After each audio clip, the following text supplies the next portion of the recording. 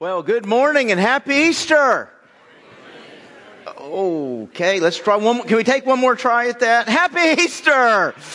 Okay, there we go. We almost halfway believe it. Super to see everybody here today. Welcome to the Heights. And let me say thank you. Thank you for coming to the Heights and being a part of our worship, being a part of our traffic, being a part of the very few chairs that we have left. But sure excited that you here. You know, we're gathering this weekend over 2 campuses, 2 days, 6 services, but around one great truth, right? Jesus Christ is alive. We gather around that truth today. So thank you so much for being here. I hope your time this morning is just going to be an encouragement to you, a blessing to you. I pray that your time here fills you with hope. Boy, hope. You know, that's that belief, that confident belief that it can still happen. That confident belief that it can still get better. Man, that's a powerful belief. It literally gives strength. Gives strength to your body and to your soul.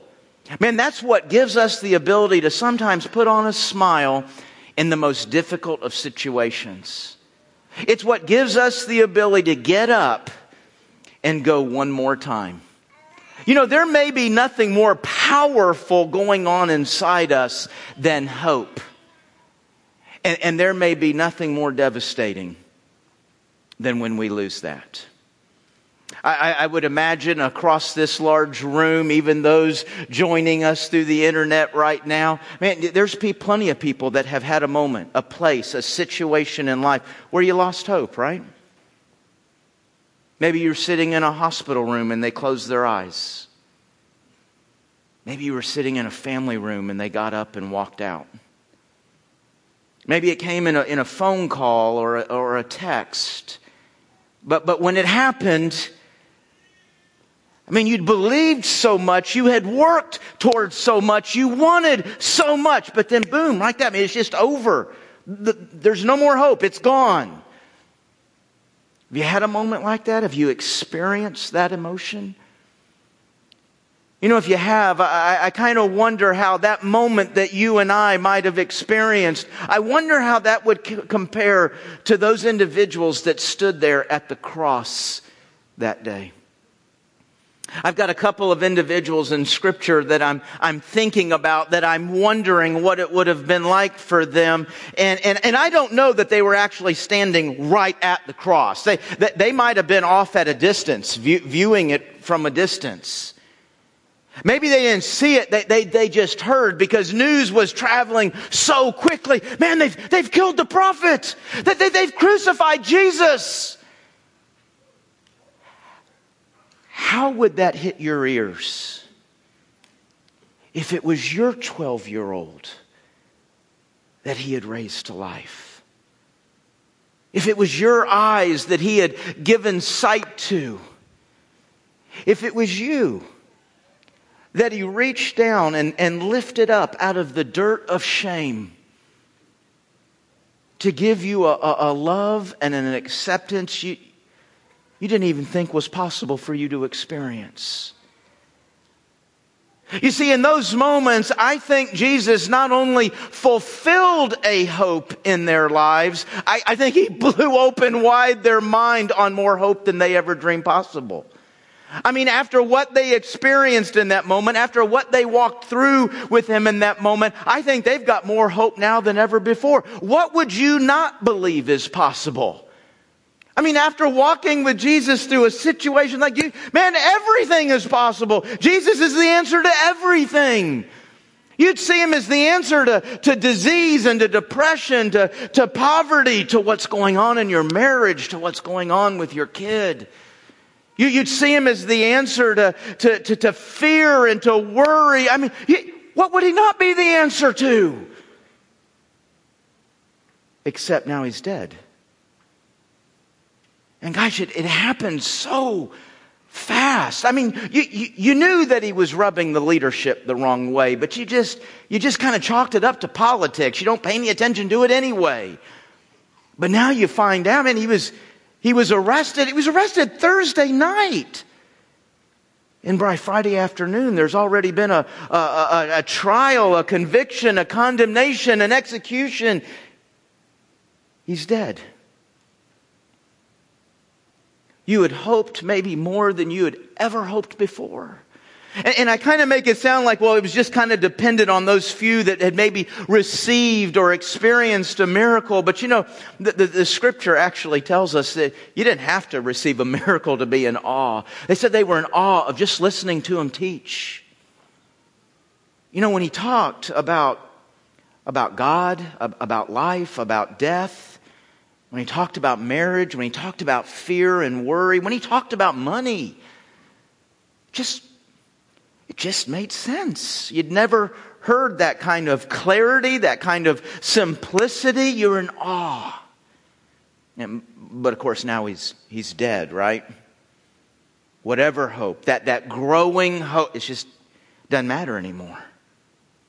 You know, I want to try to imagine what it would have been like for them that saw it and watched him die, but we don't have to imagine. Man, the scriptures give us some firsthand accounts of people that were there and they walked through that and they experienced that and where that left them when their hope died. I want to read one of those stories for you this morning. It's in Luke chapter 24. If you have a Bible, I hope you'll open up there with me. Luke chapter 24, there in your New Testament. Luke 24 verse 13, and as we prepare to read this story, I kind of want us to understand where we are in the events. What's the context? So Jesus, of course, was crucified on Friday, right? And so now it's Sunday, and it's probably after lunch, 2, 3 o'clock. It's after lunch, and it's already been a pretty wild Sunday as far as Sundays go, because there was a report and it had been confirmed his body is missing. I mean, by this point, people have gone out to the tomb and Jesus, his body is gone. I mean, that would be unsettling, right? If this is somebody you love, somebody you've believed in, and now the body's gone, but bigger than that, there's this rumor. Hey, there's some people saying he's alive. There's some people saying they have seen him. Now, if I'm a follower of Jesus, if I'm a believer in Jesus, that'd be exciting, right? You'd be filled with hope all over again, right? Well, not the two we're about to read about. They were not immediately filled with hope. They were not immediately excited. And you might, man, how could that not be good news for you? But I mean, you know, first of all, the report of somebody coming out of the grave, not normal, right? That's not a normal thing we're quick to believe in. Don't have a lot of experience with that. But I think maybe even more than just not being sure if that could really happen, I wonder if their hopes had been so crushed, they were guarding themselves from hoping again. Do some of you know what that is? I know you do. There's some people in here right now. You've so hoped, and that hope failed, and it was so hurtful. It was so devastating. You have lived life now. You're guarded against believing like that again. You're guarded against hoping. You don't want to be hurt again like that. Maybe that's where these two guys are. So they're leaving Jerusalem and they're heading to this little village called Emmaus. Let me just go ahead and start reading this story. Chapter 24 of Luke, verse 13. That same day, 2 of Jesus' followers were walking to the village of Emmaus, 7 miles from Jerusalem. As they walked along, they were talking about everything that had happened. And as they talked and discussed these things, Jesus himself suddenly came and began walking with them. But God kept them from recognizing him. So, okay, keep in mind, everything we read now, this is just a stranger that has come on them. He asked them, "What are you discussing so intently as you walk along?" They stopped short, sadness written across their faces. Then one of them, Cleopas, replied, "Do you live under a rock?" Well, that's not actually what he said. But I mean, it was. He said it like this. "You must be the only person in Jerusalem who hasn't heard about all the things that have happened there in the last few days." And Jesus asked, "What things?" "The things that happened to Jesus, the man from Nazareth." They said, "He was a prophet who did powerful miracles, and he was a mighty teacher in the eyes of God and all the people. But our leading priest and other religious leaders handed him over to be condemned to death, and they crucified him. We had hoped he was the Messiah who had come to rescue Israel. Did you hear that phrase, those three words? We had hoped. I mean, we're not anymore, right? Had hope, past tense. We'd had hoped. We had a lot of reason to hope, but not anymore. He's dead. You know, folks, I think we gotta, and I'm repeating myself here some, but really grasp what was building in their mind, what was growing in their mind as they watched Jesus. They heard him teach about God in a way that was incomparable. They watched him raise the dead. They watched him feed thousands of people. They saw him restore sight to people's eyes. They watched him answer questions perfectly. And by the way, all these things I just rattled off, they're historically verifiable. Don't mistake that we're gathering this weekend to discuss the legend that we call Jesus. No, these are real events, real people. And yes, we find the detail and a lot of that inside the Scriptures, but even outside the Scriptures. We can go to Roman historical documents, Jewish historical documents, documents that did not have as their purpose promoting Christianity, documents that did not have as their purpose proving a Jesus, a Christ. They're just simply recording the events and what was going on and what people were saying. See, these are real people. People just like you. They go home at the end of the day with the same tiredness. They go home at the end of the day wanting the same things, wishing for the same things. They have some of the same fears and worries and frustrations. And they had a hope, and that hope was growing, and it was growing. Except now he's dead. Let's continue reading. Verse 22. Then some women from our group of his followers were at his tomb early this morning, and they came back with an amazing report. They said his body was missing, and they had seen angels who told them that Jesus is alive. Well, some of our men ran out to see, and sure enough, his body was gone, just as the women said. Then Jesus said to them, "You fools." What? You fools. You find it so hard to believe all the prophets wrote in the Scriptures. Wasn't it clearly predicted that the Messiah would have to suffer all these things before entering his glory? Then Jesus took them through the writings of Moses and all the prophets, explaining from all the Scriptures the things concerning himself. You know, I find this one of the more comical exchanges in Scripture, right? I mean, here these guys are, they're distraught, they're broken. I mean, in their mind, this is just a stranger that has walked up on them. And I mean, think about this, they're so broken, they're crying on his shoulder. They don't even know the guy, and it's just like they walk up, blah, just all their emotion and feelings. And in all that distraughtness, Jesus looks at him and says, "You couple fools, aren't you?" Now, at this point, if I'm Cleopas, I'm looking at Jesus and, "Hey, pal, you can get out of the car whenever you want. Didn't actually invite you to come along." Belief is a choice. But make no mistake, it is a choice that Jesus fully expects you to make. He expects you and I to place in Him all our faith, all our hope, no matter what's going on around us. Now, I mean, you think about some of the things that can go on around us and how that can challenge our faith. You know, you might say, well, why? How can He expect that of us? Why would He want that? Well, I would actually say there's a lot of reasons that the Scriptures, that Jesus, that God could expect that of you and I. But if we stick to our story here, they offer one reason. Here's one reason you should hope and you should believe. Fulfilled prophecy. Personally, I find fulfilled prophecy to be one of the greatest pieces of evidence of the truthfulness of this book and the truthfulness about who Jesus Christ is. And so Jesus looks at these guys and basically what he's saying is, guys, look at what Scripture says. Everything is happening just as God said it was going to happen. Why are you shocked? Why are you surprised? Why are you crying in your soup?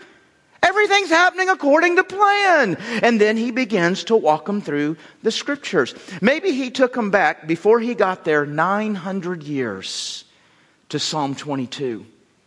Where in that psalm we see a detailed description of what is going to happen to the Messiah, the Son of God, at the cross. That's not only before Jesus got here, that's before crucifixion existed.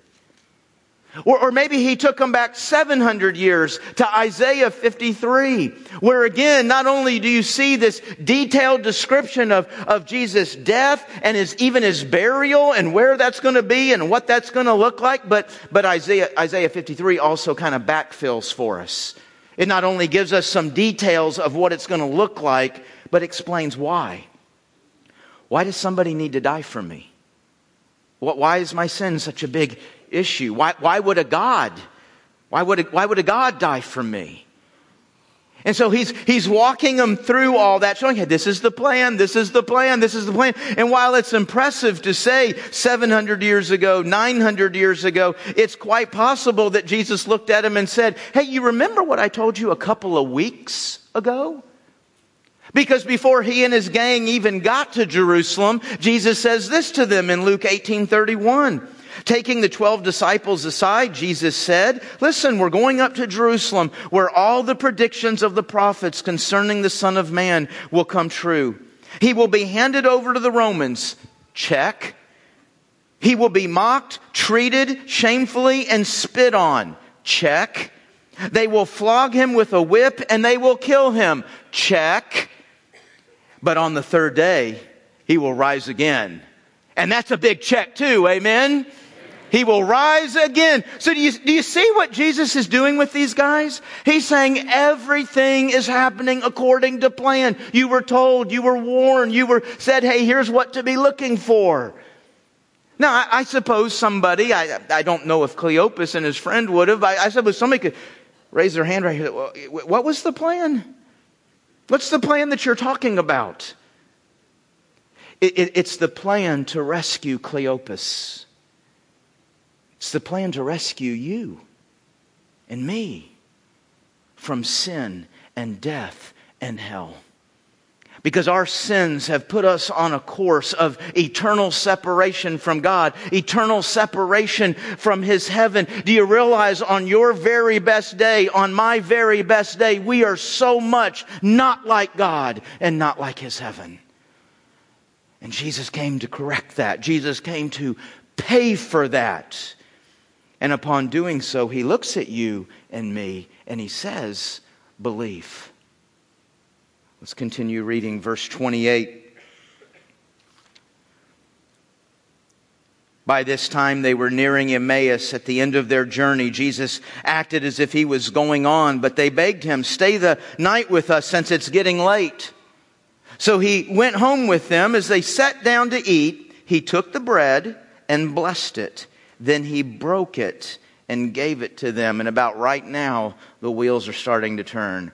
I've seen this somewhere before. This looks all really familiar. Suddenly their eyes were open and they recognized Him. And then He disappeared.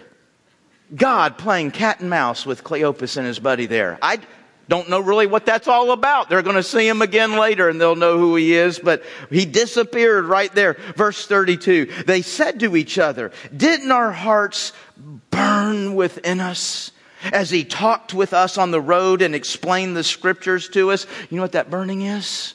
That's hope being resurrected in their lives.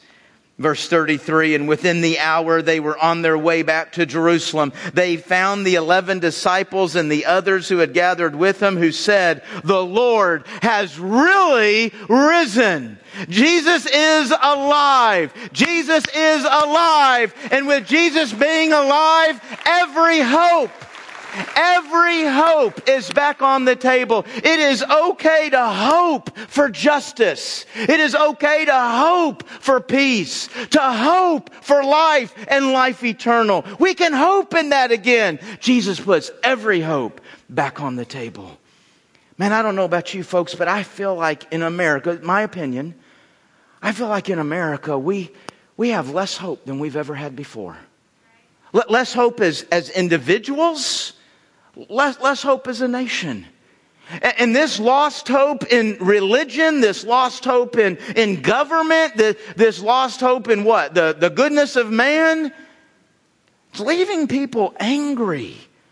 Do you feel that? People are angry as I think I've ever seen so many people. Now, I'm not here today actually to talk about anger or to talk about our culture or where we are as America. I am here to say that Jesus is alive. And with Jesus being alive, we don't have to be angry anymore. We can hope again. And you know, you think about what is hope? What are we hoping in? Man, I'm hoping one day when I die, I'm going to rise again. I'm hoping that I'm going to get to see Jesus and God and I'm going to go to heaven. But folks, too often we take this great hope of the resurrection and we leave it out there in the sweet by and by, and we forget that hope has something for us right here in the nasty here and now. The hope of the resurrection will actually give you power and wisdom to navigate today's challenges and problems and issues. I'll be honest with you here. I'm kind of giving you a shameless plug for my series that starts next week. We're going to take 3 Sundays. But think about this, folks. I mean, Easter's going to end, right? We're going to go home. We're going to find the eggs, most of them. We'll eat. We're going back to school tomorrow, going back to work tomorrow. And so, you know, this whole thing, all this gathering, all this celebration, it's just, it's over. And so at some point you have to ask, now what? Or so what? And that's where I think Jesus wants us to know, hey, listen, what I did there at the cross, what I did in rising again, yes, it's for the future, but it has something for you right here and now. And we're going to look at the power and the wisdom that the resurrection gives us next week to how we navigate relationships. The week after that, politics. The week after that, culture. Now you may say, that's a kind of an odd accumulation of topics.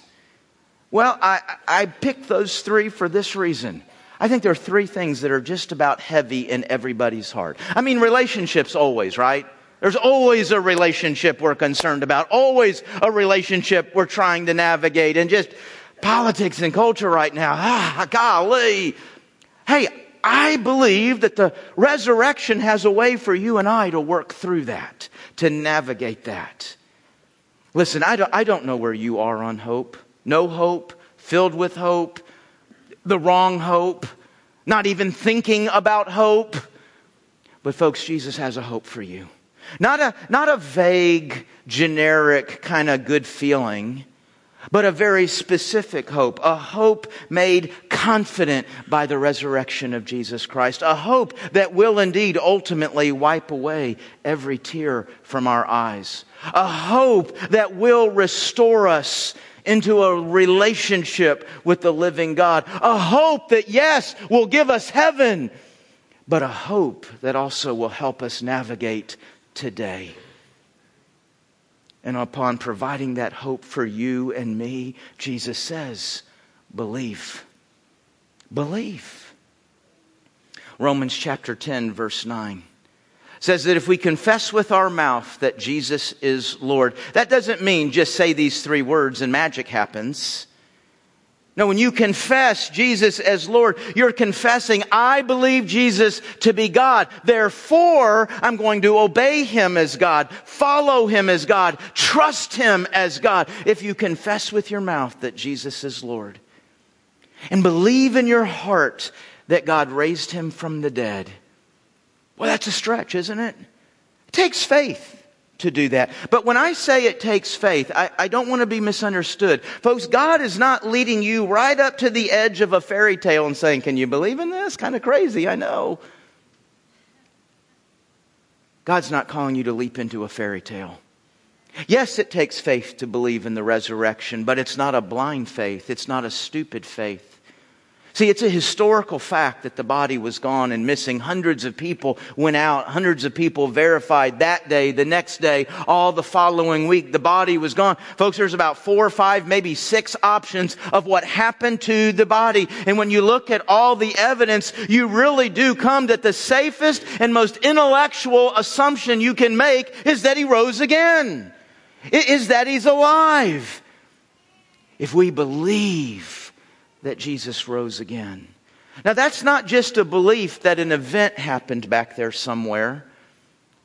That's a belief that God's plan worked. And it was proved in the resurrection. Remember God's plan? It's to rescue you and me from sin.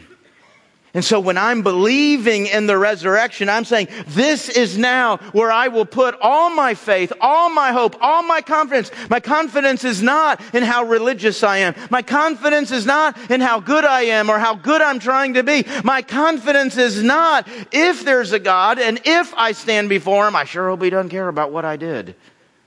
That's not what I'm hoping in. That's not what I'm confident in.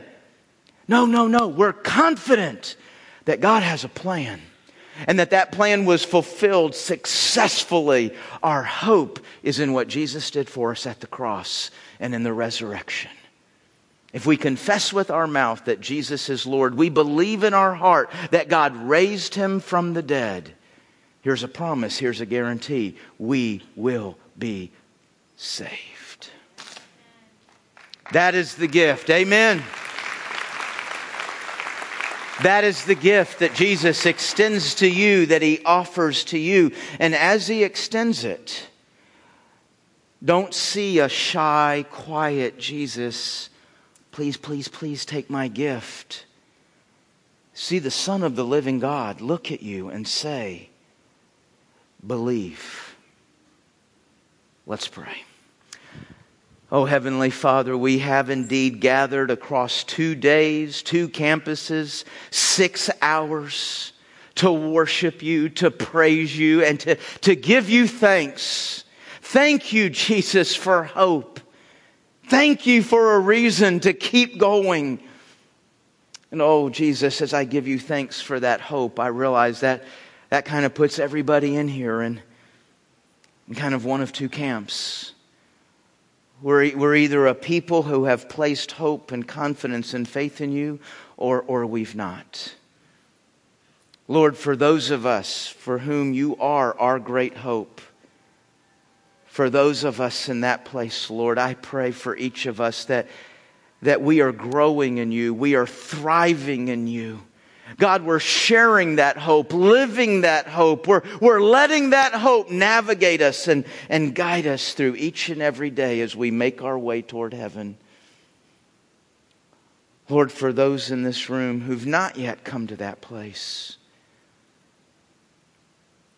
oh God, I pray that You would move and stir and work in their heart right now that they would hear Your invitation. They would hear Your call on their lives. They would know this is what they need. And today would be the day.